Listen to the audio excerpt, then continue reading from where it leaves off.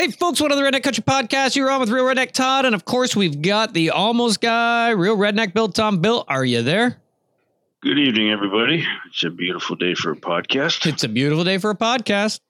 Right on. And sitting beside me, as always, for 41 years of my life. 41 years. Did I let that out? I mean, yeah, I doubled my age because that's how I feel with him sitting beside me for that long.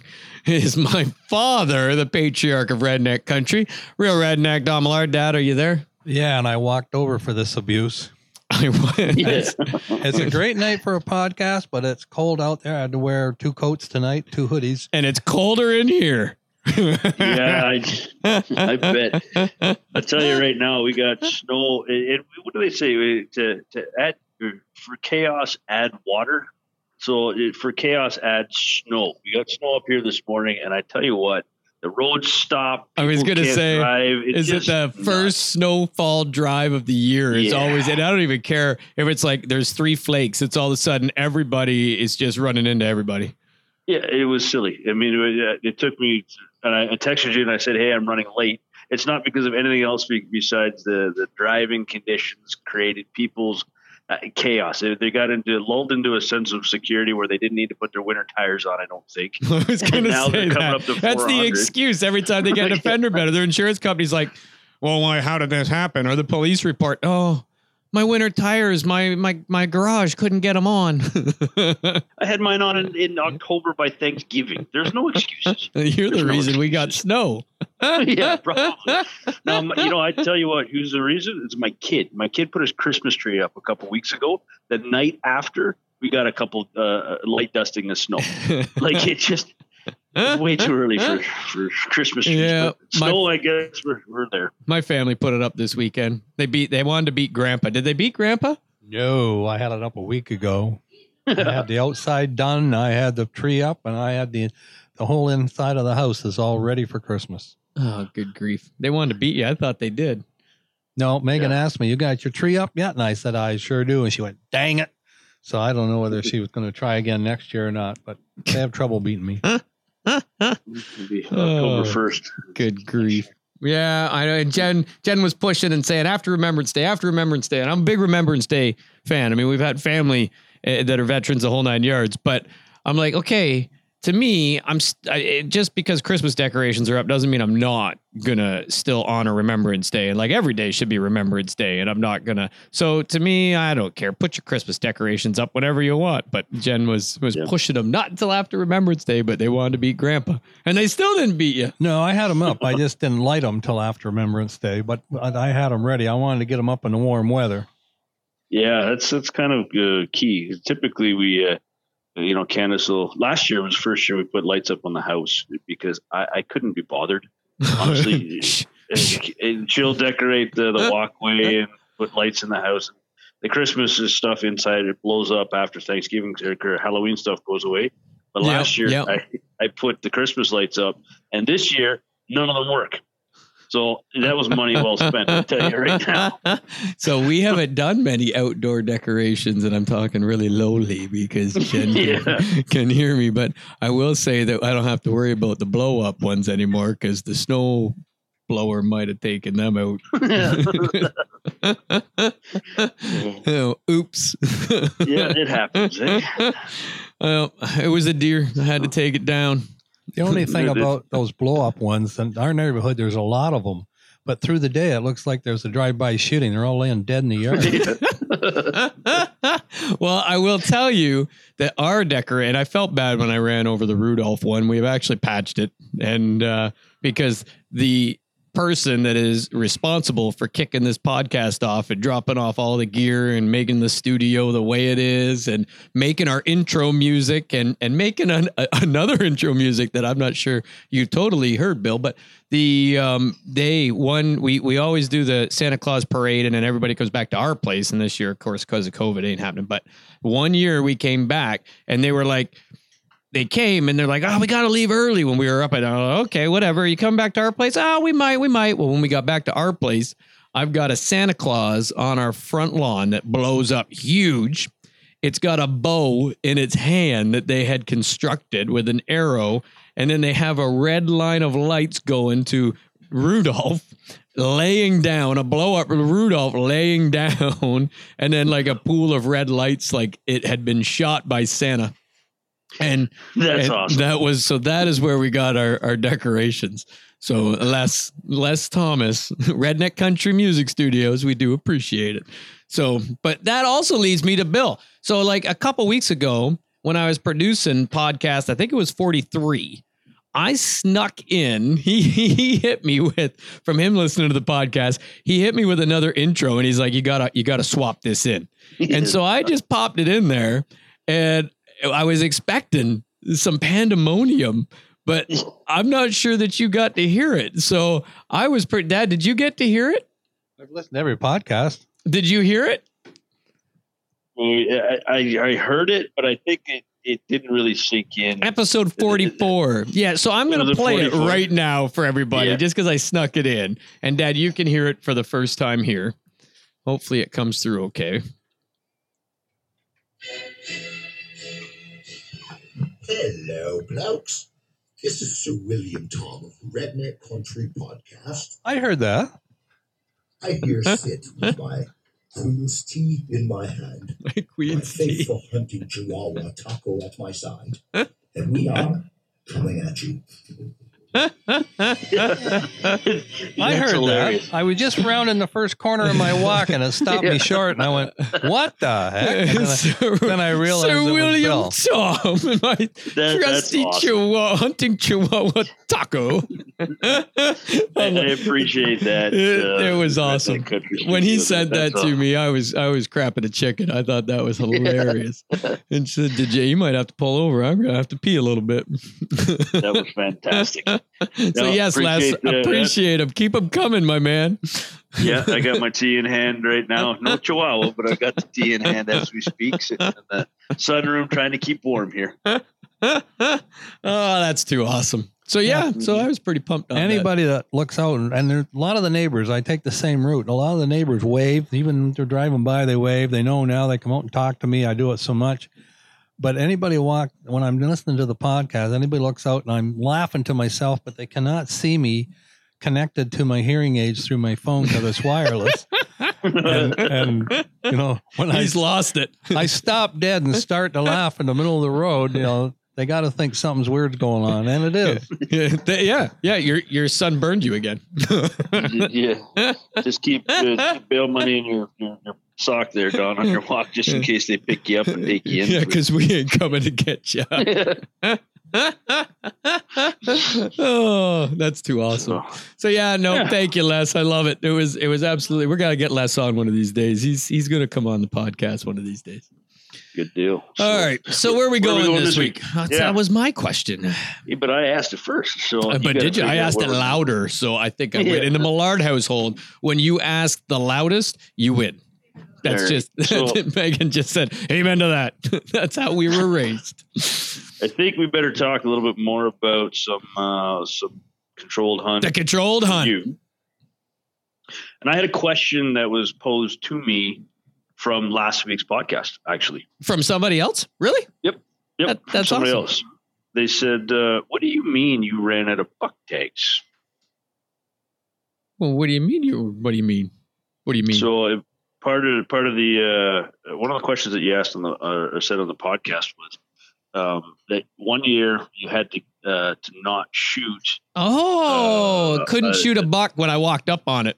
Right. And the question was, I thought that everybody who bought a license in Ontario automatically got a buck tag. Absolutely. Thought, that's a great question because not everybody hunts the quote unquote controlled hunt. Correct. So that may not be a common knowledge thing. So do you want to explain that? Yeah, well, and they've done it for bow as well. But you're right. So the tag you buy is a buck tag. If you don't, and it depends if you apply or just go and buy it at the store, right? For the controlled hunt versus the bow hunt and all that fun stuff. But so you're absolutely right. Buck or a doe in the controlled hunt is that one tag. And then for many years, this year they didn't do it. They gave out some additional doe tags only for archery in our area, but very limited. I didn't get one. My brother-in-law did. And then he messaged me the day after. Hey, did you get your extra tag? Why didn't you message me yesterday? Yeah. So I didn't get one, but he got one. He got an extra doe tag. And so that's typically what they do. Well, they also used to, and as recent as I did last year or the year before, I don't remember. I don't think they did last year, but it's all by area. It's all by the deer count, so they say. And there's arguments on what drives the deer count, right? Insurance companies, everything else. We can make a whole other podcast on that. I've had many conversations with many people in places of power, but regardless. So really what they do is they'll announce, okay, some years they've had upwards of 6 additional doe only tags. In your area. In our area. And so, because I remember the one year they had a big meeting. They wanted to bring a shotgun season in. And we've always been muzzle loader only. And so what they call is the antique firearm zone, right? So muzzle loader only, and it's tough to call it antique firearms now when even some muzzle loaders are smokeless powder, depending on, right? And so, but regardless, as long as it's muzzle loading, you can use it. So they wanted to bring that in, and a bunch of they did those meetings where they go and they'll have it at the arena, and you can go and have your piece and say what you need to say, and then they kind of weigh how they're going to do it. So many people were against the shotgun season, and people that are listening to this going, "Man, I wanted that shotgun season." Well, the reason being that a lot of people didn't want it was because you go out there with a shotgun, you got 3 shots automatically in our area versus a single shot with a black powder. And then you've also got a lot more range because you're rolling a slug with smokeless powder with a lot more feet per second than a black powder and or a muzzle loader. So and then some concerns of safety. I mean, that's always a given when a black powder bullet's not going to be as fast or as far, as dangerous, as bad as that is to say, as a shotgun slug, because that slug, you can move it with smokeless powder. So it's got a lot more range. So that's the theories. Now, again, I'm not always one for the safety side, because as a hunter, it's your responsibility to know the direction you're shooting, to make sure that you're alone, you're not shooting, you're always shooting in a safe direction. That is why Dad, your primary focus as a hunter is to do this safely. Number one, safety. So Dad will not hunt deer with a gun unless he's in a tree stand. Am I right on that, Dad? Yeah, I don't like sitting on the ground at all. I really like, since we got the tree stands, I like that because you never shoot up. And you're always shooting down. Yeah, you never know where the arc of that bullet was going to carry. And typically, when you're shooting down, it's going to go into the ground long before it becomes lethal or hits, across the field or whatever.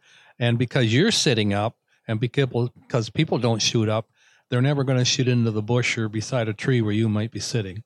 Yeah. So Dad is, that's his safety conscious, right? So he won't, that's why we have so many, like 18 tree stands through this concession. So you can go wherever you want, but you get up and you're safe. And then don't have to worry because you're only shooting. I mean, in a lot of our stands, you can't even see 100 yards for the deer, but in the ones that you can, you're still shooting on that downward angle. And so, you can see where the bullet's going versus shooting straight across. If you were shooting a slug out of a shotgun, it could travel to where your eyes can't see that far, kind of thought process, right? So anyway, that being said, that's the safety side of it. But a bunch of guys, the other kicker was the decimating of the deer population. And the whole reason that this meeting was coming is because this antique rifle season in our area had managed the deer so well, they need to have this meeting that, holy crap, we have an overpopulation and overabundance of deer. We need to make a shotgun season so more deer can be taken. And so it was got together and said, you know what? Instead of that, why don't you just let us shoot more deer? Yeah. Like, we're tagged out by Tuesday, maybe Monday on some years. We get 1 day to hunt. So let us buy more tags. And so I remember that year they announced it. And I remember Scotty went and waited in line overnight with his daughter. He was actually interviewed and put in the paper. And they camped out and there was a lineup forever around it, but didn't probably even need to because you could get 6 extra tags per person. That's crazy that you guys have that opportunity to get so many tags. Right. And not to mention the money grab, because holy jumping. Now we had to stop and go, wait a minute. It was like, I don't know what it was at the time, $38 a tag or something like that per tag. But then if you're not butchering the deer, which you take that week off and then you got to go back to work the next week. You don't have time to butcher that many deer if you get that many. So you're paying. Well, now we pay our butcher $75 a deer, regardless of size. So it can be a double-edged sword depending on the size of deer you shoot. But so we pay our, So you pay. Well, and then you start doing the math. Well, if I buy 6 tags, automatically that's like $38, whatever it was, times 6. But then you're $75 times 6.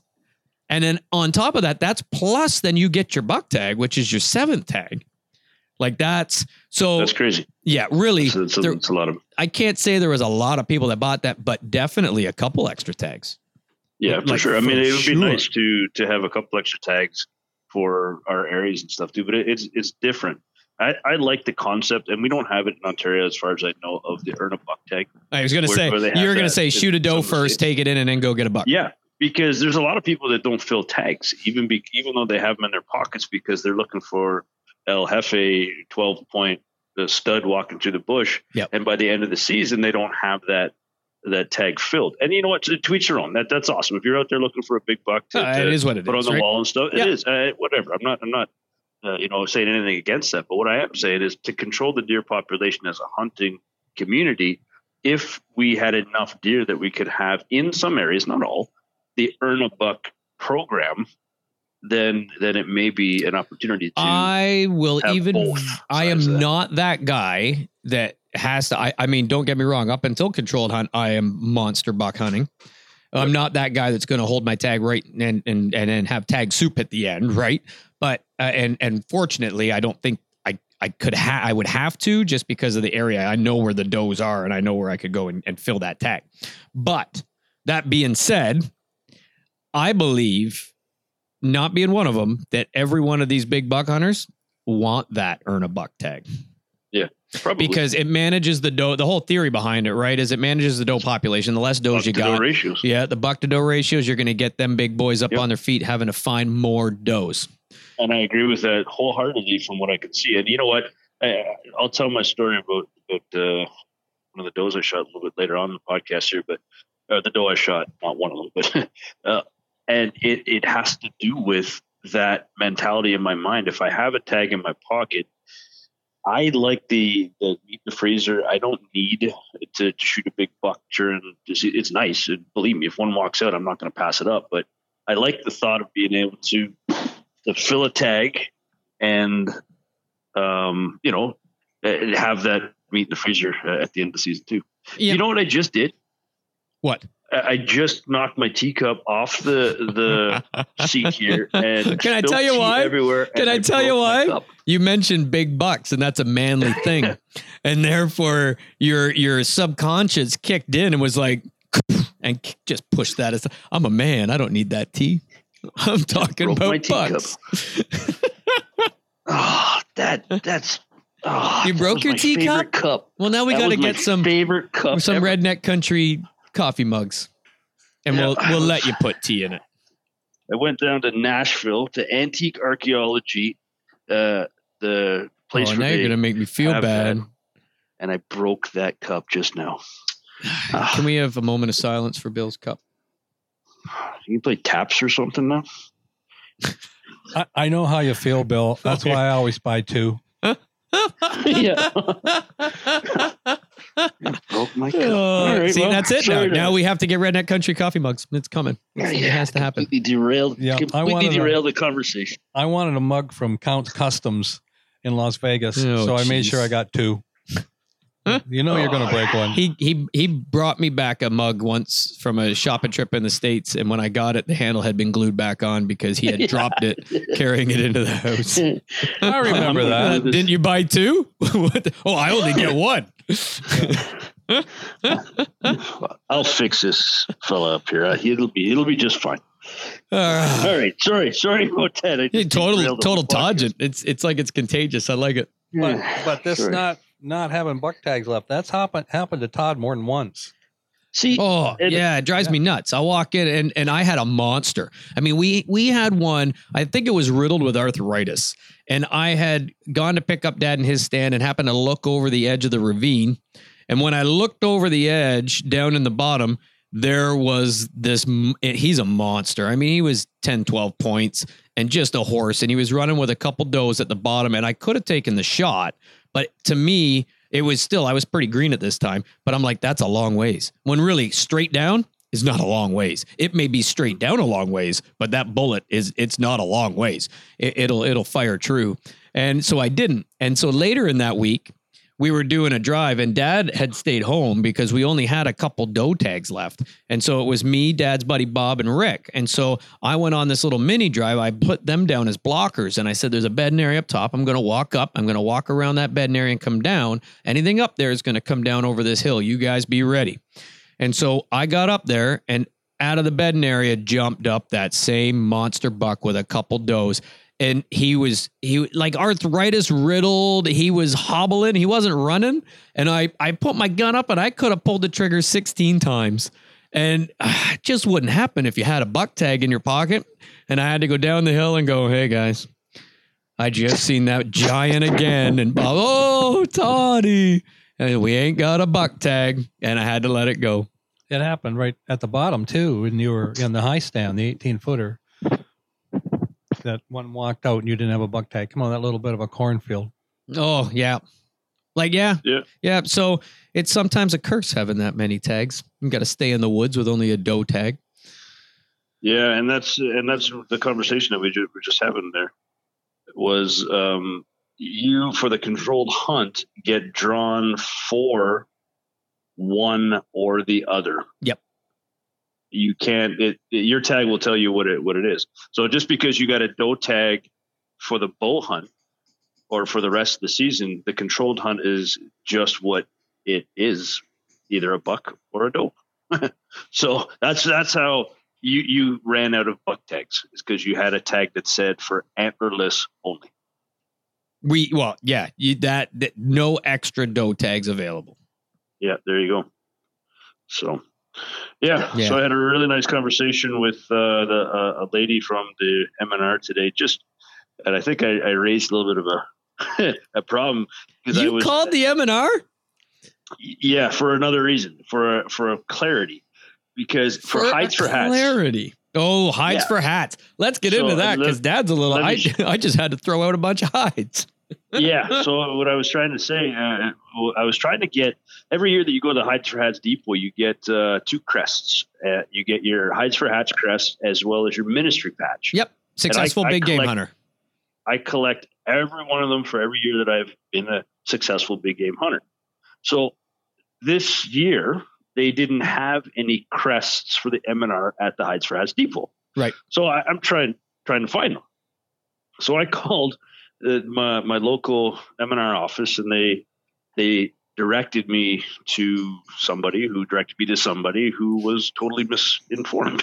So I ended up calling Peterbilt today, and I spoke to a really nice lady who was just as shocked as I was that this year's MNR crests are coming from the enforcement side of the MNR, not the district offices. So if you go, you got to get arrested, or you got to get investigated. Exactly. If the poacher over here. Just kidding, buddy. Can I have a patch? That's exactly what it was. Right. The MNR lady was shocked that they couldn't get these patches from anywhere else besides from enforcement officer. So if you want one, it comes with a piece of paper. Yeah, that's it. So here's a meeting invite and your patch. Yeah. Thanks for participating in our program. Here's your patch. So no doubt. But yeah, so anybody who's looking to get a patch. Well, yeah, we are. So that's good to know. So we got to call our local enforcement officer. Well, I know how to get a hold of him right quick. I know right where to go stand. Somebody will call him. He'll come without me even trying to get a hold of him. So I'll just be like, what took you so long? 6 patches. Cough them up, brother. 7. We need 7. Oh, I like it. There you go. Anybody that's I don't like to get into the rules and stuff too much, but I called I try to be informed on everything based on what I can interpret from the the book and stuff, but the patches was one of those things I didn't know how to do this year. So there's your public service announcement on the Redneck Country podcast.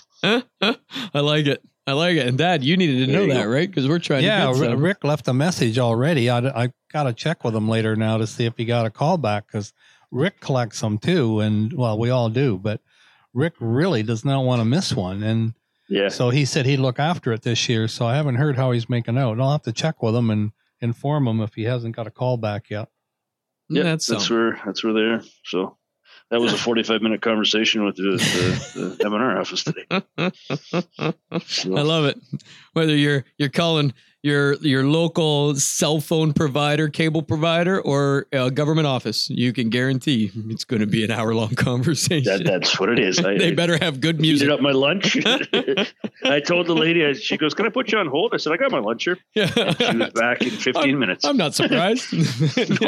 What are you going to warm up? I'm having tacos with my Chihuahua. Not my new teacup anymore. Jeez. Oh, that's awesome. All right. Yeah. Where are we going? Okay. Controlled hunt. Yeah. Enough rambling and rantings. So I want to hear some Bill Tom stories. Yeah. We got some stories. I want to hear where the almost guy wasn't almost. Well, I tell you, where the almost guy wasn't almost on a couple occasions this year. But I'll get into it by saying we had a really, really successful year, seeing 39 deer between the Saturday after, or Halloween was Saturday, if I'm not mistaken. 31st of Saturday? 39 deer. How did you keep track of it? Did you call your wives to mark it on the board? we had one of those tickers that when people go through the entrance at a concert, it was guys, I almost shot this 12 point, but I was too busy clicking the doe that ran by me first. Yeah. He heard me. You know from the Alliance. The Alliance. The Alliance. Yeah, we had a couple doe tags, and my brother and TJ only had buck tags. So we made the rules that the person who got the luck of having a doe tag was, Tuesday at noon was able to keep that in their pocket and harvest, and the other guys were shooting bucks. So I got up to the hunt camp on Halloween, and my brother had already harvested a turkey, which we got to bring him on. Itself. We got to bring him on for that story. I'm not even going to get into that story because it's a story in itself, and all I can tell you is everything you know about turkey hunting, throw it out the window for how he got this bird. Did he make it? Just tell me, did he make it happen? Hey, he made it happen. There's no question in my mind. I wasn't there for it, but the story and the video and everything afterwards told me he made it happen. Okay, here's what I want to do. I'm going to do this. So make it happen. At 28 minutes into this podcast, roughly, give or take, because we have the intro music. So like 28:30. Anybody that's listening right here, if you post on your Facebook, you share our podcast and say, "Made it happen," we're going to put your name in for a draw for a hat. How's that sound? I like it. Like it? I like it. Awesome. Yeah, I'm not even going to post this on. So you had to have made it this far into our podcast and listen to know, and therefore share it, put on there, made it happen, but you got to let us know. So reach out via Instagram Messenger, Redneck Country Messenger, show us the post or tag us in the post. And so we know, we'll put your name in for a draw for a hat. I like it. That's awesome. Awesome. Okay. So there we go. That he made it happen. And we'll get him on there if he wants to, which I'm sure he will, tell the story. And so by the time I got up to the hunt camp, we already had a successful week because we harvested an animal. But I got into the stand on Saturday afternoon, being at the bow hunt. We were going to be a little bit selective. And those times that you've always said, or you've said, well, I got in the stand and I instantly had deer underneath me. Yeah. Oh, that hardly ever happens to me. Hardly ever. Does it almost happen? It doesn't even almost happen. How do you know, though? It never happens. They could be Yeah, like within exactly. 100 yards. It almost happened. It did. So I get into my spot and I grab the disc out of my camera. Is this the Taj Checked Mahal? it. No, this isn't the Taj Mahal. This is a stable field. Oh, okay. So this is a stable field, and it's a spot that I've groomed this year for the first time. Is this Monday? This is Saturday. Oh, on the sow. This You're is the bow. Saturday. You're at the bow. I gotcha. Yep. Sorry. Yep. Okay. We were able to do two days worth of bow hunting prior to the opener on Monday morning, and so I get into the stable field and I grab the disc out of the camera. I get up into the tree. I put my bow on the hanger. I sit down. I look down. There's a deer underneath my tree stand, and I'm not talking 60 yards out. I'm talking 5 yards underneath my tree stand. Okay, hold on, because you are an attributor admin on the Redneck Country Facebook page, and I thought it was mandatory that when that happened, you go live on Facebook. Cell service is terrible up there. It would have been pretty grainy video. So I sounds like an couldn't go excuse live. to me. I took a lot of pictures and I sent it to the Alliance. And we all You sent we them all to had a good laugh. the Alliance. Yeah. They couldn't believe it. They thought I was pulling their leg. That Really, eh? I got up in the stand and I sat down, and the deer was underneath me in there. See, So- that's like a Scotty thing. That's like you got in there like a ninja.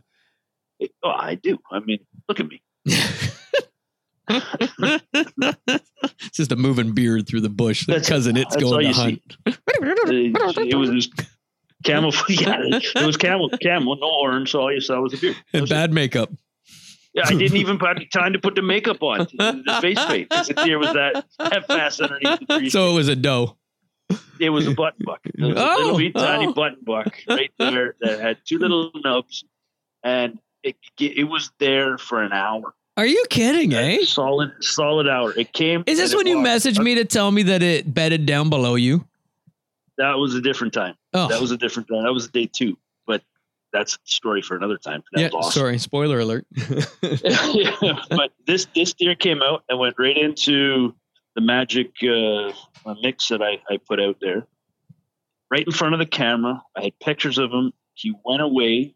He came back, and then he came back, and a spiker walked out 30 yards right in front of my tree stand. So, but Scotty doesn't believe you right now. He's telling he's somewhere yelling liar. Yeah, I honest to goodness, Spike bucks don't contemplated exist. Shoot the spiker. Just so you could show Scott it's there. It exists. I actually think I messaged him. I said I just passed a spiker, and he kind of gave me a hard time because I passed a spiker. But yeah, I looked at that spiker over and over and over again. But because it was beside the smaller deer, it looked big. It really wasn't that big in the grand scheme of things. But it was the first couple hours in the tree stand, and I thought, hey, I'm not going to film my tag this early. So Yeah, no, when you Long got story it coming short is like I that. yeah, long story short, I passed on that one. So we hunted Saturday, and then we hunted Sunday too, and I think it was the same deal. We had lots of deer. And you asked how we know. Every night when we got back to the hunt camp, we have a whiteboard. You compare marker lines off your arms. When you're Yeah, we unscented markers. That's it. There was no scent. But we put the marker on the board, and we figured out what stand we were in, because we named them all. I don't know if you guys do that for your stand. We have names, but just based on where they are, like who put it up, right? Like everybody knows if you said Todd stand, well, you know where that is. If you said Dad stand, you know where that is, right? Typically, you can't really say Scotty stand because, man, he moves so many stands and there's so many, and they were all in place before he came, pretty much. I mean, we've moved a few, but there's not really a Scott stand, but yeah, there's one over a paintball fort where they used to play paintball. So we call that the paintball one. Dad's actually got 2. So you have to clarify Dad's up top or Dad's down below. Yeah, that's it. But we got the Stable Field is one. Candace's Corners is another one. Candace's Corners. I like that. Yeah. Yeah, we That's got kinda Candace's cool. Corners because that's It's got a ring pine to block. it. It's CC.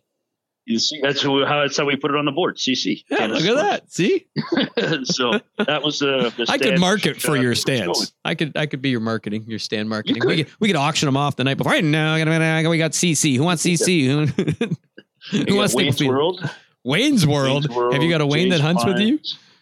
Don't, but in the new block of bush that we got permission to hunt, the guy, I put up a permanent stand, and on the stand rail it says Wayne's Stand or Wayne's World or something like that. So I don't know. It must have been Wayne's Stand, and that's how they name it. So, but Wayne's World, Stable Field, which back in the old days used to literally be a pig stable, and there was an old well and a homestead and that sort of stuff, and 60, 70 years See, later, we'd have called that it is the what it is. homestead. The homestead, yeah. But it was a pig stable, so we called it the Stable Field. The Throne is another one, which literally is on the top of a little hill overlooking a ravine that they built. And that a one's chair just that looks all like a week throne. long. It's so confusing. Yeah, you going to the Throne? Why are you going at 8:00 at night? So, yeah, on Sunday I hunted the Stable Field a second time, and I saw some deer, but I didn't see any of the big ticket bucks that I was looking for. So Sunday night we closed up shop and put away the bows and got ready for the rifle hunt. I shoot a single shot 30-06, so when I pull the trigger, it because there's usually not a follow up shot, and most times I get lucky enough that something drops. So Almost. be a little bit almost. Yeah. But so Monday morning I went to the Taj Mahal because it was freaking cold. That's Yeah, that's right. It was the coldest dang day of the year though thus far. That's what I was gonna say. We made a mistake. So can I interrupt you for a minute? Absolutely. Because from our standpoint, my stand is up top. So I'm using air quotes up top of that valley we talk about. That's like the 200-yard drop in a valley and a creek runs through it, yada, yada, yada. My stand, Dad's buddy's Bill's stand, and typically Rick's stand opening morning, all up top. Scott goes down the bottom. And so we got and I think Dad's buddy Bob, Bill was in his stand that we would call it Bob's stand, but Bill went into it because Bill was going down the bottom. So Bill had a little more common sense than the rest of us. So we went up top, and I will tell you what, anybody wants a tip from any of these stories? If it is 60-kilometer winds on top of a ravine and it's blowing in your face, drop down over that darn ravine because it's so quiet on that ledge of that ravine that the deer are on your side of that field or that valley or that ridge, because even if the wind blows so much and it goes down over that, that edge is safe. You know what I mean? It's protected from the wind. And so stupid us, what, Dad? We sat up there till 10:30, 10:45. Mm-hmm. Oh my gosh. And so Dad's buddy Bob, that's hunted with him for 50-something years in this spot, he will tell you that you cannot argue with him. They're the coldest spot in Canada during the controlled hunt on the top of that hill, on the top of that ravine in that tree stand. And he's not wrong. My gosh, when that wind's coming in your face, whipping across this raw blank field, and you're right on the edge of that ravine and it's coming down and over, holy jumping. And we sat there all morning. Cut right through you, I bet. Eh? Oh, and Scotty shot deer, and Bob, I think Bob shot a deer too. Yep, down below. Yeah, Morning, yep. yeah, he did. He shot a buck. And so we sat up there all stinking morning, and I said, hindsight 2020, why didn't we just all get down and go over the edge? Like, all we had to do is drop over that edge and sit down there, watch the bottom, because the deer are down there and they're protected. You didn't even know it was windy down there. And oh my gosh, yes, it was the coldest stinking day of the year. And we sat in that stinking tree stand for 4.5 hours and wasted it. Not seeing a deer. It was beautiful. Oh, yeah. I don't know what you're talking Mr. about. Taj Mahal. Absolute beautiful morning. You sent me a picture. I see it at the table. Had the heater out there again. All your stuff on the table beside you. Just chilling. Yeah, you've inspired Dad, by the way. Oh, yeah? You want to tell him your plan? He's even talked to the landowner. Oh yeah. Next year, like I I have a tree stand. It It's was 85 followed- yards from the corner. It was followed with a case of beer when he talked to the Yeah. landowner. And Rick keeps telling me, I used to have it right in the corner, and Rick keeps telling me I should be back in the corner, but so I can see over the edge, I can see into the bedding area, woods behind me. I can But the still watch wind field. blows right over that edge. But yeah, so They're going to wind you. I'm 85 yards in a tree stand from the corner.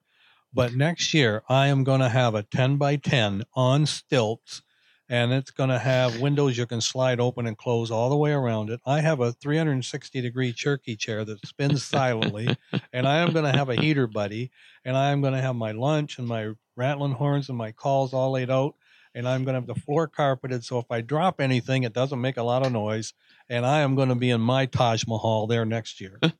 Welcome to my world, Don. Thank you for crossing the threshold and coming to my world. Because I tell you what, you'll never go back.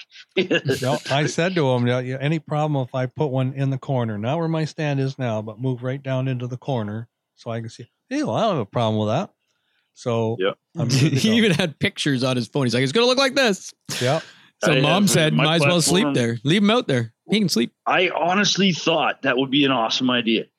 You get a little cot, my heater is there, I bring enough food. It's perfect. To there overnight. What are you going to do? It's perfect. But the Taj Mahal is where I went. And the only problem I had in the morning was the wind blew so bad it blew the pilot light out and kept blowing the pilot light out of my heater. Really? When that happens, I always face it so that the wind's behind it. But probably the Taj Mahal, the wind comes in and swirls around inside. It swirls. That's exactly what happens. Inside the Sky Dome. Yeah, well, I'm up, 9 feet in the air in a muddy. It's a tent, right? So up on a raised platform. So it is absolutely the best spot to be on a day like that, because I had the heater going just enough to take the chill off when it was working. And my brother, his friend TJ, were up in stands in the middle of a pine block with the wind blowing down on them, and they couldn't last. They stuck it out. I give them a lot of credit, but at the end of it, they were chilled to the bone. Yeah, I wasn't checking my phone. I'll tell you that much. I was just fine. I had my table. On my table, I had my lunch, I had my calls, I had my snack, I had my tea. So I lied. Thermos there. Because I did have I didn't have my heater buddy, but I had the little mini buddy that I put down between my legs that aims up at my hands so that I could be on my phone. So I did have that. And it worked well. The morning wasn't great. I tell you, the morning wasn't great for deer sightings because I stuck it out till 10 o'clock and my stomach had other ideas for me staying the whole day. I had it all planned out where I had two sandwiches for the morning and 2 sandwiches for the afternoon, plus my snacks and all that stuff. So I had to go back to the hunt camp for 20 minutes, and that's all it was. Just enough to go to the throne. I had to go to the throne. Yeah. I had to go to the other throne. See, and that's why you can't sleep there overnight. Yeah. the problems of no plumbing enough. You need to put your septic bed in there. Yeah. But so I got back in, and then I went back out to the Taj Mahal, and I was prepared to have an all afternoon hunt. Well, all afternoon hunt didn't last until 1, I don't know, call it about 10 after 1. And at 10 after 1, I just finished glassing. So the way I sit in my tent, I pretty much give up. I love it. Okay, can I ask a question? What's wrong with saying using the binoculars? I don't know. Because it's called glassing, right, Bill? Dad says it's called glassing. I glassed the field. I was glassing around. Yes, that's what it's called. You're not wrong. I was looking out that field. How could you see that far? I had binoculars. Carry on. I was glassing the field. I was glassing the field, and I could see. I come upon this rare bird. Yeah. It was a northern flicker. in in my tent in the Taj Mahal, one spot I can see 256 yards. I got a rangefinder at the range, right back to where my brother walks into his pine block back there. It's 256 yards to that spot. Obviously, I'm not going to take that shot. I wouldn't. It's not something I want, but I can see there, and I can see 60 yards out to my 12 o'clock, and then pretty much to my 3 o'clock, I give up, but I open the window just in case something happens to maybe walk there. Well, that just happens to be over top of my snack table. So I just finished glassing from the front of me all the way around, and I got a little bit hungry for a snack, and I turned around, and there's a deer 60 yards to my 3 o'clock right behind the spot where I had no business wanting to look for deer. And the only way I saw that deer was because I went for a snack off my table. So, well, you passed the holy. It's a deer. Yeah, I said rock wasn't there before, and sure enough, that rock wasn't a rock. It was a deer. So it's Monday. It's Monday at 1 o'clock. I've got a doe tag in my pocket. It's a doe. I didn't know this at the particular second because I just saw a deer. Nice body. I mean, it's a Monday morning or Monday deer, which to me is a deer that you should be putting on the pole and harvesting if you got a tag in your pocket. But I looked at this animal and I said, debated whether I was going to take it or not. You debated too long, didn't you? No. The story gets pretty good here because I look at this deer and now she's 35 yards to my 3 o'clock, and I got the gun out the window, and I'm waiting for her to give me a shot. And now where I'm hunting is in a newer. With a 30-06 at 30 yards, shouldn't you just take her eyeballs out? Well, I could not see the body or her. She walked out of my just pull the trigger in her direction. The concussion's going to give her a heart attack. She's going down. I'm a little bit more precise than you are. I don't shoot by volume approach. I shoot by the singular, pick a spot and make a good shot approach. So this deer comes into the pines, the little new pines. And I can't see her now. She's totally covered. And now I'm texting the guys, hey, I've got a doe here.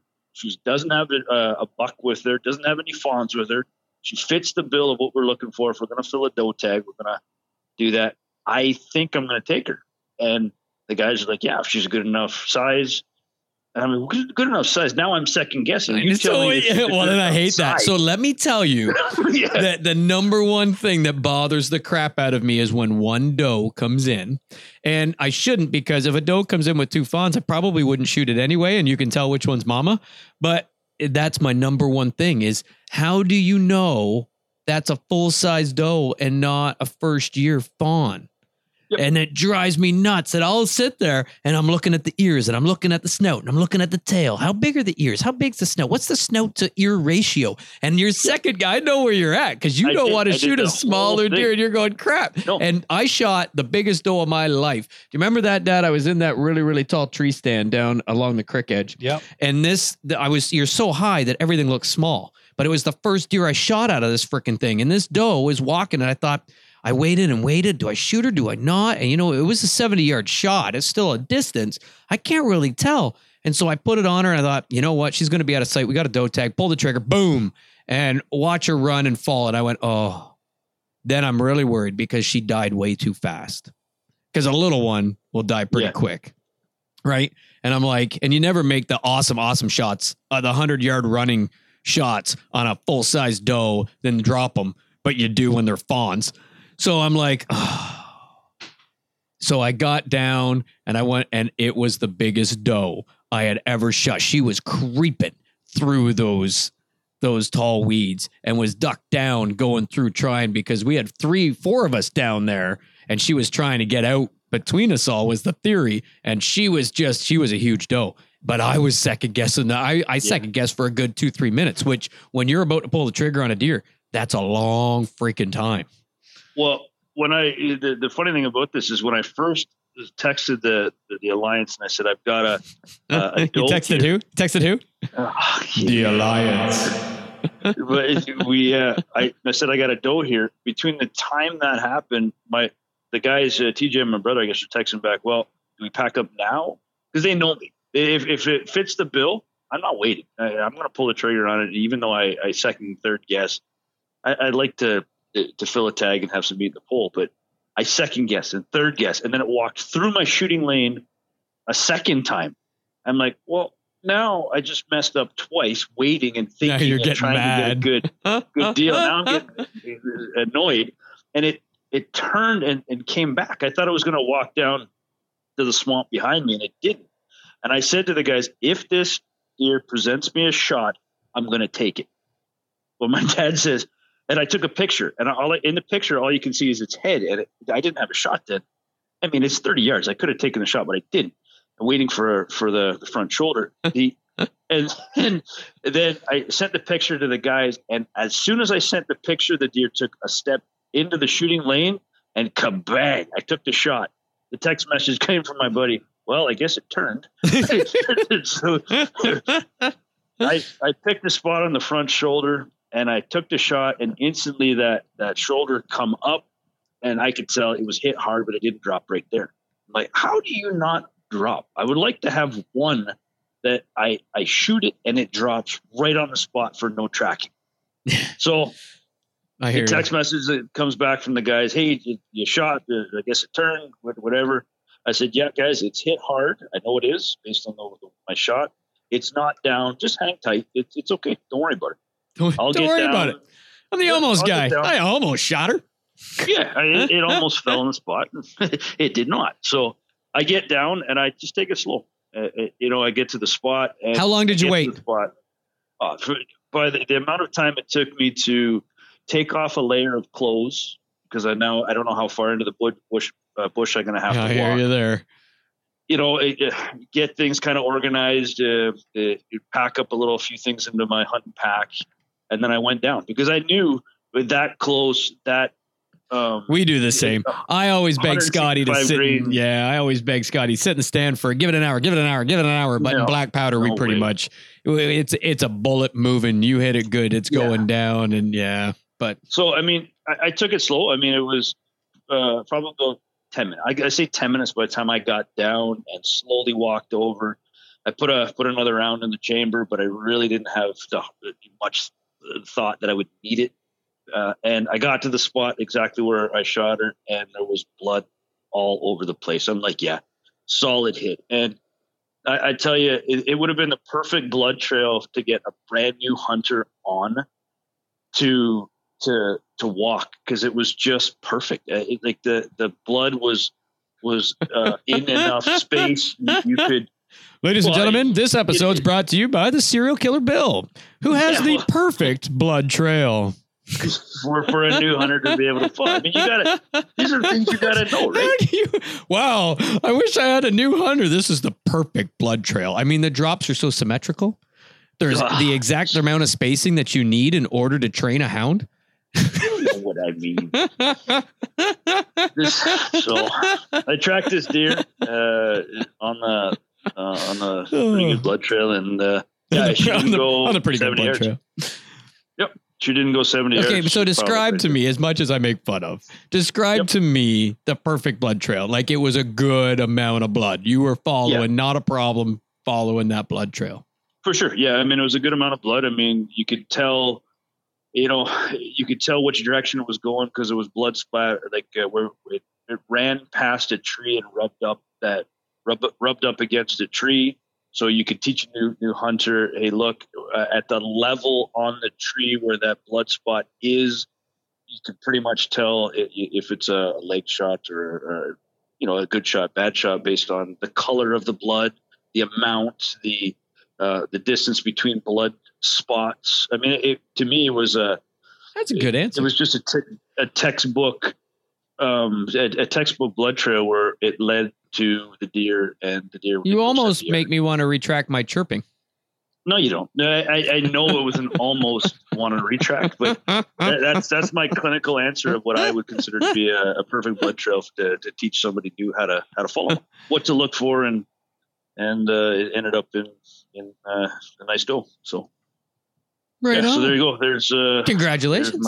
Yeah, thanks. It was good.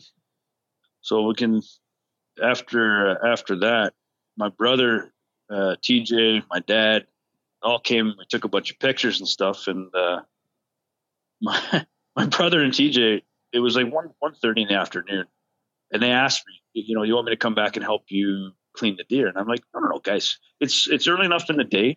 Go shoot a deer. It's all good. And we get back to the camp, and we weren't even there long enough to take a picture of the deer back in the camp, and kaboom! Gunshot goes off, and my brother may have a story for the next podcast. Right on. Comes on, tell us as a turkey story and a deer story.